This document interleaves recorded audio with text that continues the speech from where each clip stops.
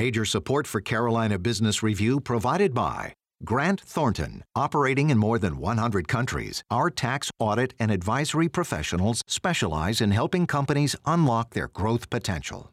Colonial Life, providing benefits to employees to help them protect their family, their finances, and their futures. High Point University, the premier life skills university, focused on preparing students for the world as it is going to be. And Sonoco, a global manufacturer of consumer and industrial packaging products and provider of packaging services with more than 300 operations in 35 countries. PayPal, Venmo, Zelle, cryptocurrency, blockchain, cybersecurity, AI. These are all very important parts of FinTech. Welcome again to the most widely watched source of Carolina business policy and public affairs. I'm Chris William. Thank you for supporting this dialogue. FinTech is shorthand for describing the dramatic growth of an industry known as financial technology. In other words, it relates directly to innovation in financial services. Some call it shadow banking. We will unpack it, what it is, how it's growing, and what its impact is in the Carolinas. And we start right now. Gratefully acknowledging support by Martin Marietta, a leading provider of natural resource-based building materials, providing the foundation upon which our communities improve and grow. Blue Cross Blue Shield of South Carolina, an independent licensee of the Blue Cross and Blue Shield Association. Visit us at southcarolinablues.com. The Duke Endowment, a private foundation enriching communities in the Carolinas through higher education, healthcare, rural churches, and children's services. Barings, a leading global asset management firm dedicated to meeting the evolving investment and capital needs of its clients. Learn more at barings.com. On this edition of Carolina Business Review, Chris Cox of Aperture, Dan Roselli from Queen City FinTech, Jillian Monroe of Spreedly, and Dan Dries from Avid Exchange.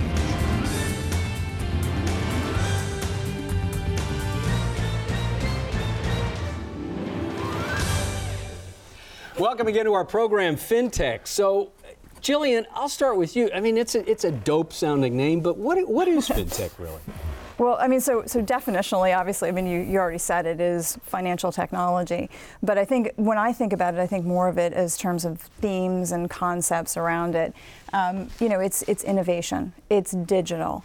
It is taking, filling holes and gaps that we don't have in the industry, from traditionally from, kind of the big sources.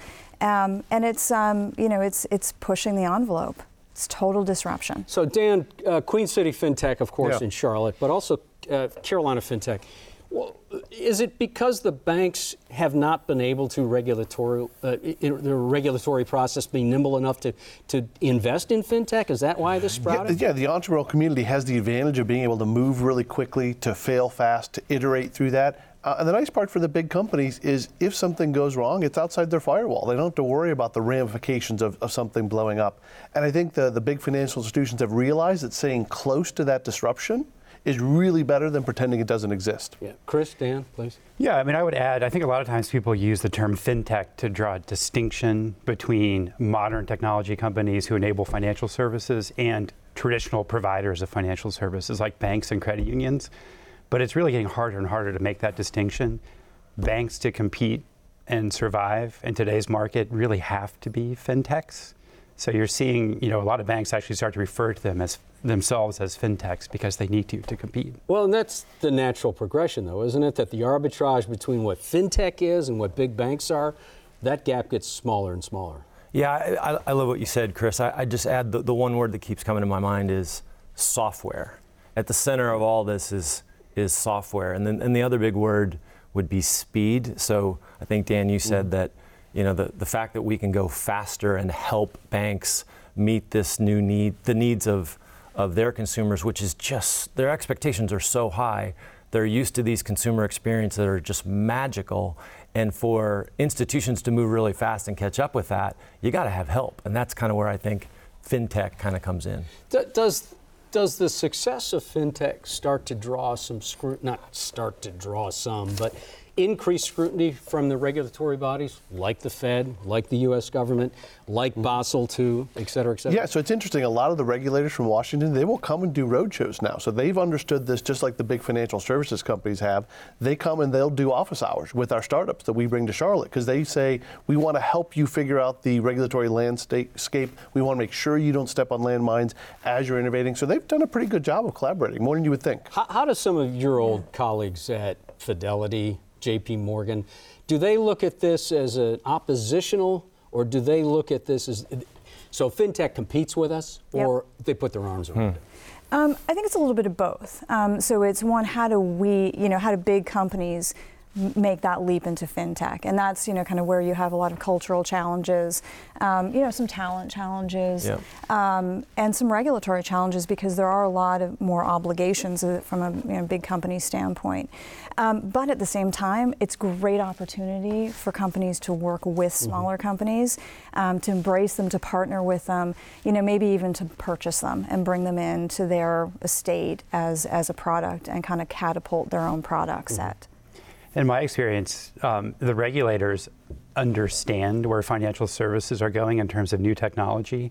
My company, for example, provides services to banks and credit unions. So we're actually examined every year by the FFIEC, and they're looking at us to help them understand what are the regulatory impacts of these new technologies, like the cloud, like open APIs. And I think they're relatively... And tell us what an API is for people that don't. Yeah, it's an acronym, Application Programming Interface. It's sort of shorthand for ease of integration between disparate information systems. That's what it is. So an easy way to connect different software services. So AvidXchange would be an API?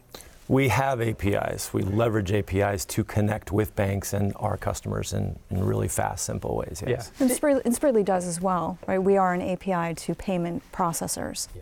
Yeah. Yeah, I think at AvidXchange, Dan, obviously you're deep in the DNA with AvidXchange, Mike Prager, et cetera, et cetera. Do you feel the scrutiny, eventually the heat and light will be shown from the regulators on AvidXchange and like companies? Will that eventually happen? Well, actually, I think about it a little bit differently. I think in the early days of fintech, I think companies got a little bit of cold water when they first realized all of the compliance they had to figure it out. At this stage of the game, when you've got companies like AvidXchange and others that have kind of figured out that that's important, frankly, have cross-pollinated bank talent into these companies, and people get it, you actually have the opportunity to build compliance in to the base platform. And in a way... Almost self-policing? Well, I wouldn't say self-policing, but I would say it's almost if you have a blank sheet of paper, you're able to design compliance into your platform in ways that maybe is harder for a bank that has lots of legacy tech to do. Mm-hmm. And so I think as long as the firm is kind of graduated past those early days of understanding what compliance means in financial services, you can design that in and actually be even more nimble. And in some cases, you can be more secure because you're able to use the latest tech with a blank sheet of paper and new designs. And Chris, let me build on Dan's point, because it's true in the entrepreneurial space. Charlotte and North Carolina is so deep on regulatory and compliance experts.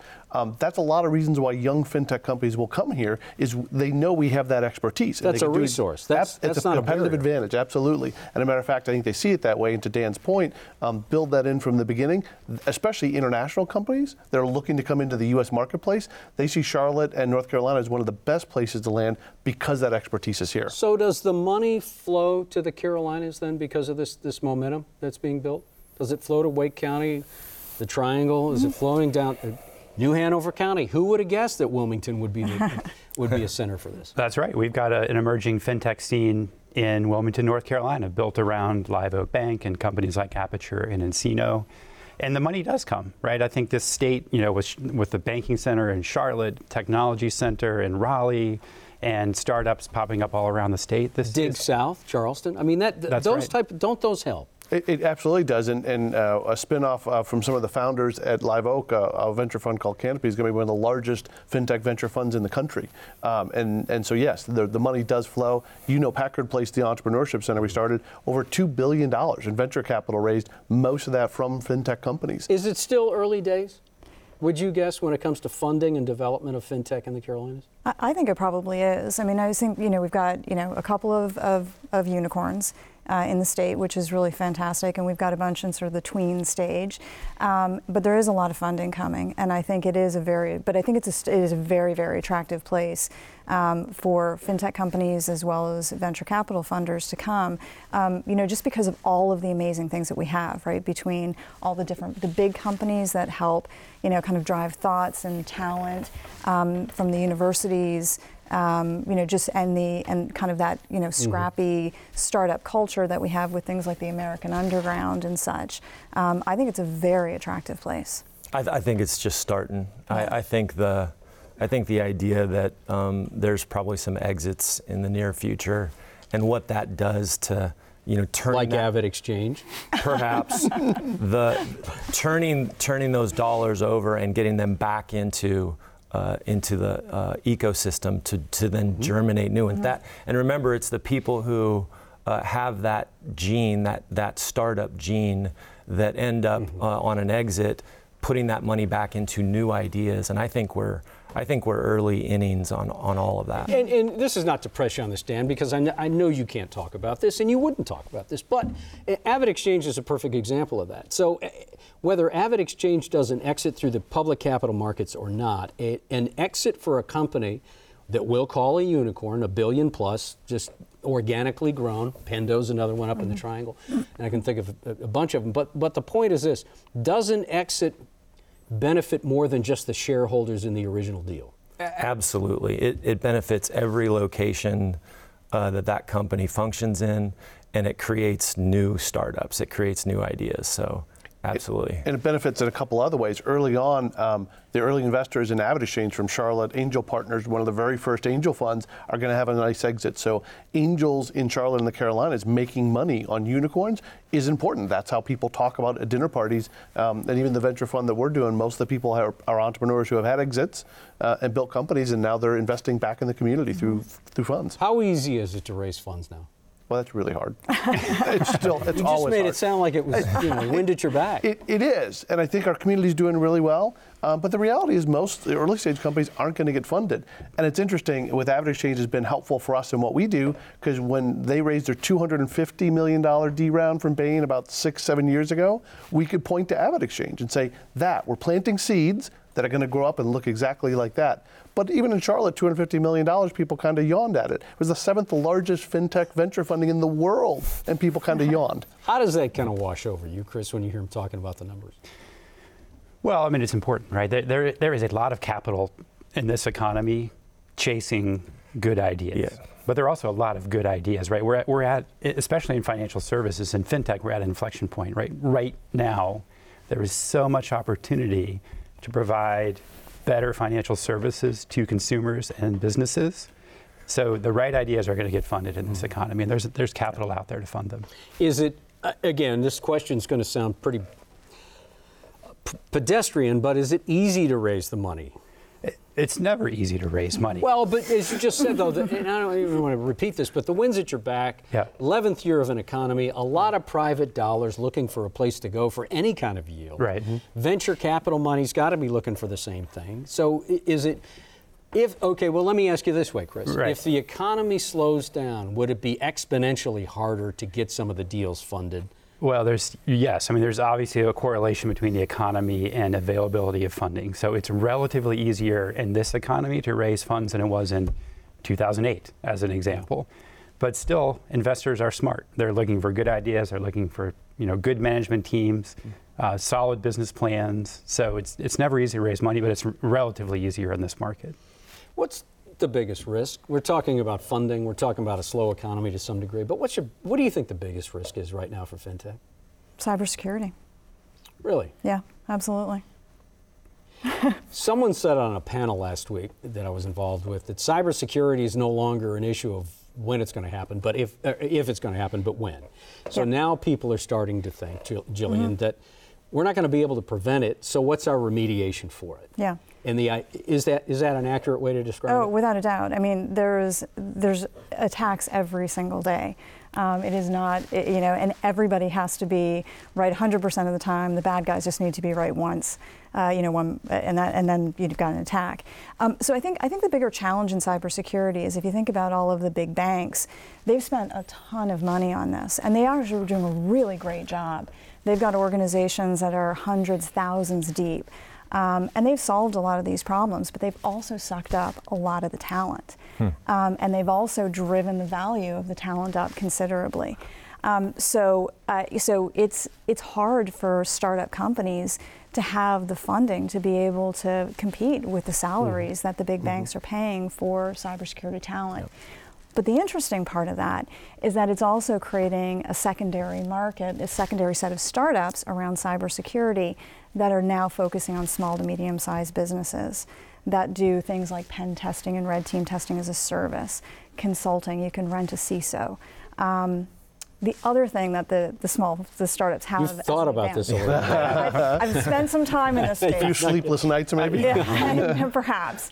But part of the other part of this is that the fintechs do have an advantage in that, and I think you touched on this, is that a lot of them aren't built on legacy, and complexity is what causes complexity and variability is what causes a lot of. So having to design or redesign something from organically, right, and not on the back of something. Yeah, you build it up with security in mind, just as you talked about building it up with compliance in mind. You're building a secure product from the start. There's some interesting things happening in the early space. I think IBM runs their global HyperProtect accelerator out of Charlotte, and that's data security in the web for young fintech and health tech companies. So you're seeing big companies bring their resources to bear so that it can be built the right way from the start. That's really exciting stuff. That's happening here in the Carolinas. I agree. This is one of the most important concerns. And when it comes down to it, cybersecurity is cybersecurity. I mean, fintech, when it comes down to it, is about people's money. So all the providers in the space have to be super vigilant about protecting people's money. I think this is an area, to your point, Jillian, where traditional financial institutions may have an advantage, right? Going back, the history of banking, bank business models are built on two things: trust and convenience. Both of those things, those ideas are evolving in today's digital world. But the part about trust, that means any provider supporting banks themselves, or providing financial services needs to really focus on protecting consumer data. And you do that by having a comprehensive data protection program, which means you've identified data that's at risk, you've got layers of controls around protecting that data, you're audited and examined, and if there happens to be an incident, which to your point, there probably will be, you've got an appropriate remediation or response plan in place. Yeah. So fintechs, even the smallest ones, if they're dealing with people's money, all of that is important. They can't deprioritize those sorts of things. So let me ask you this way, Chris. To call fintech a shadow banking system almost as oppositional and would not be accurate? I don't think that's accurate. I'm curious what you think, but a lot of the fintechs at the foundation are still using traditional banking products. Yeah. And a lot of times they're doing it in partnership with traditional banks. So, you can think about bank-fintech partnerships as a way for banks to expand the set of services they offer to their customers. But at the foundation, it's really still traditional banking products that are driving what's happening in fintech, in my opinion. Yeah, I would agree. I mean, even today, the payment process is still underpinned by a banking process. Those are bank rails. So I think about fintech's role as being more of helping the endpoints just function better and integrating the different components. It's a lot of the end user experience getting better, not the behind the scenes infrastructure, which they're still riding on. Yeah, and making it more efficient, right? Making it more accessible to the small merchants that are, kind of building up their digital presence. The market's 3 trillion transactions last year, or $3 trillion globally in transactions globally on online transactions. It's huge, right? And I think 46% of Americans have used their phone for transactions or they admit to using their phones to transact over the past year. So it's really, we are really moving to a digital state, and I think a lot of, and to your point, right? I think it's fintech is very complementary to the existing, banking system. And it's filling gaps. It's making it a little bit more efficient. It's bringing, lower cost options. I agree. And to your point, Dan, we have reached a point where the underlying infrastructure also needs to evolve. Yeah. So, and one of the things that I think regulatory or central banks or what? The core infrastructure that individual financial institutions use, the technology infrastructure they use to run their banks, a lot of it is decades old. Mm-hmm. And that's fundamentally what's preventing traditional financial institutions, banks and credit unions from competing with fintech. So these banks, they're feeling pressure from a number of different areas, but one thing is, down to the point you made earlier, consumers have different and evolving expectations around how they want to interact with all businesses, mm-hmm. including banks and credit unions through digital channels. So in today's market, banks compete through digital channels. That's where they find customers, and that's how they service their customers. Okay, so that's, and this is not to be oppositional, Chris, but that's got to be done in the full view of regulatory as well as policy. Banks can't do that quickly or nimbly because of the 4 or 5 different agencies that they have to report to. So how does that end up changing? How do you see banks becoming more flexible and compliant to a new system underpinning of exchanges? Well, banks can evolve their technology infrastructure or modernize their technology infrastructure. Outside of the auditing process of the Fed or the central bank? They can, in a regulatory compliant way. So their examiners are going to want to understand what they're doing. They're still required to have vendor compliance programs and understand the new vendors who might be supporting their new technology infrastructure. They need to do that in a compliant way. But in my opinion, it's not really the regulations that's holding back innovation. It really is the technology that's holding back innovation at banks. They need, if you look at fintechs, a lot of times what they're doing is taking little pieces of the traditional banking value chain, and they're almost always doing it better than banks can themselves because they're focused on a specific use case and because it's modern technology.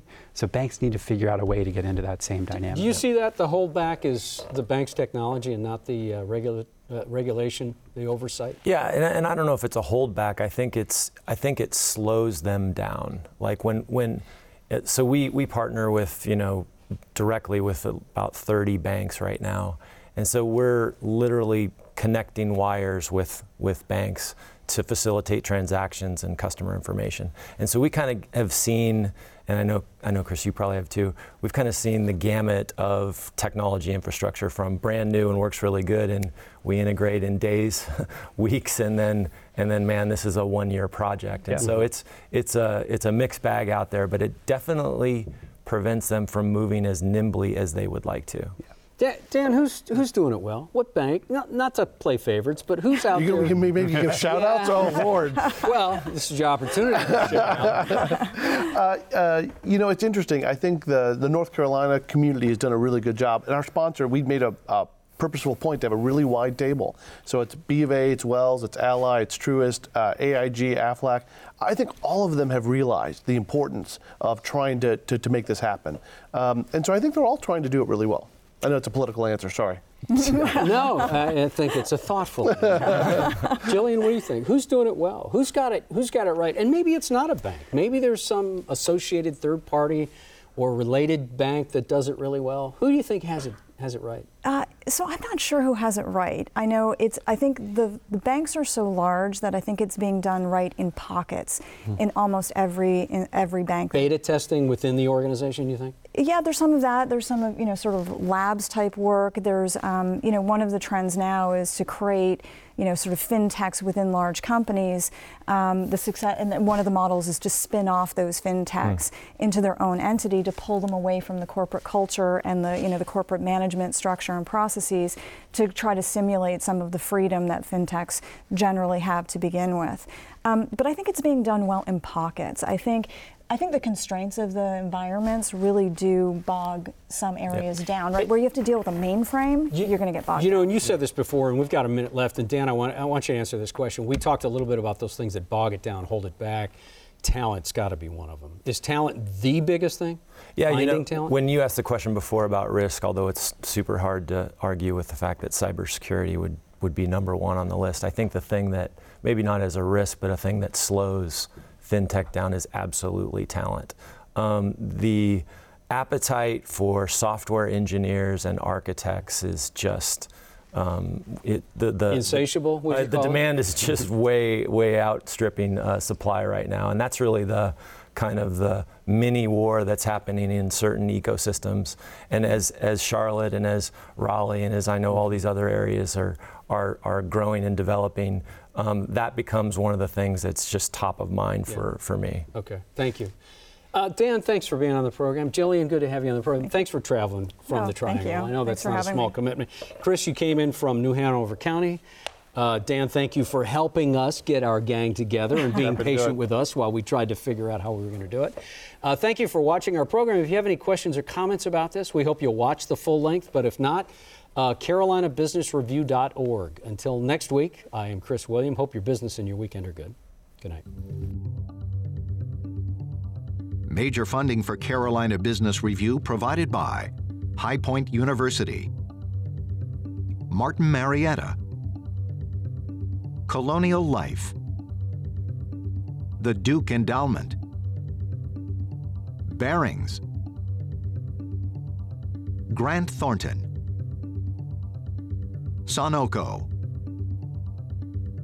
Blue Cross Blue Shield of South Carolina, and by viewers like you. Thank you. Promotional consideration provided by Business North Carolina Magazine. For more information, visit CarolinaBusinessReview.org.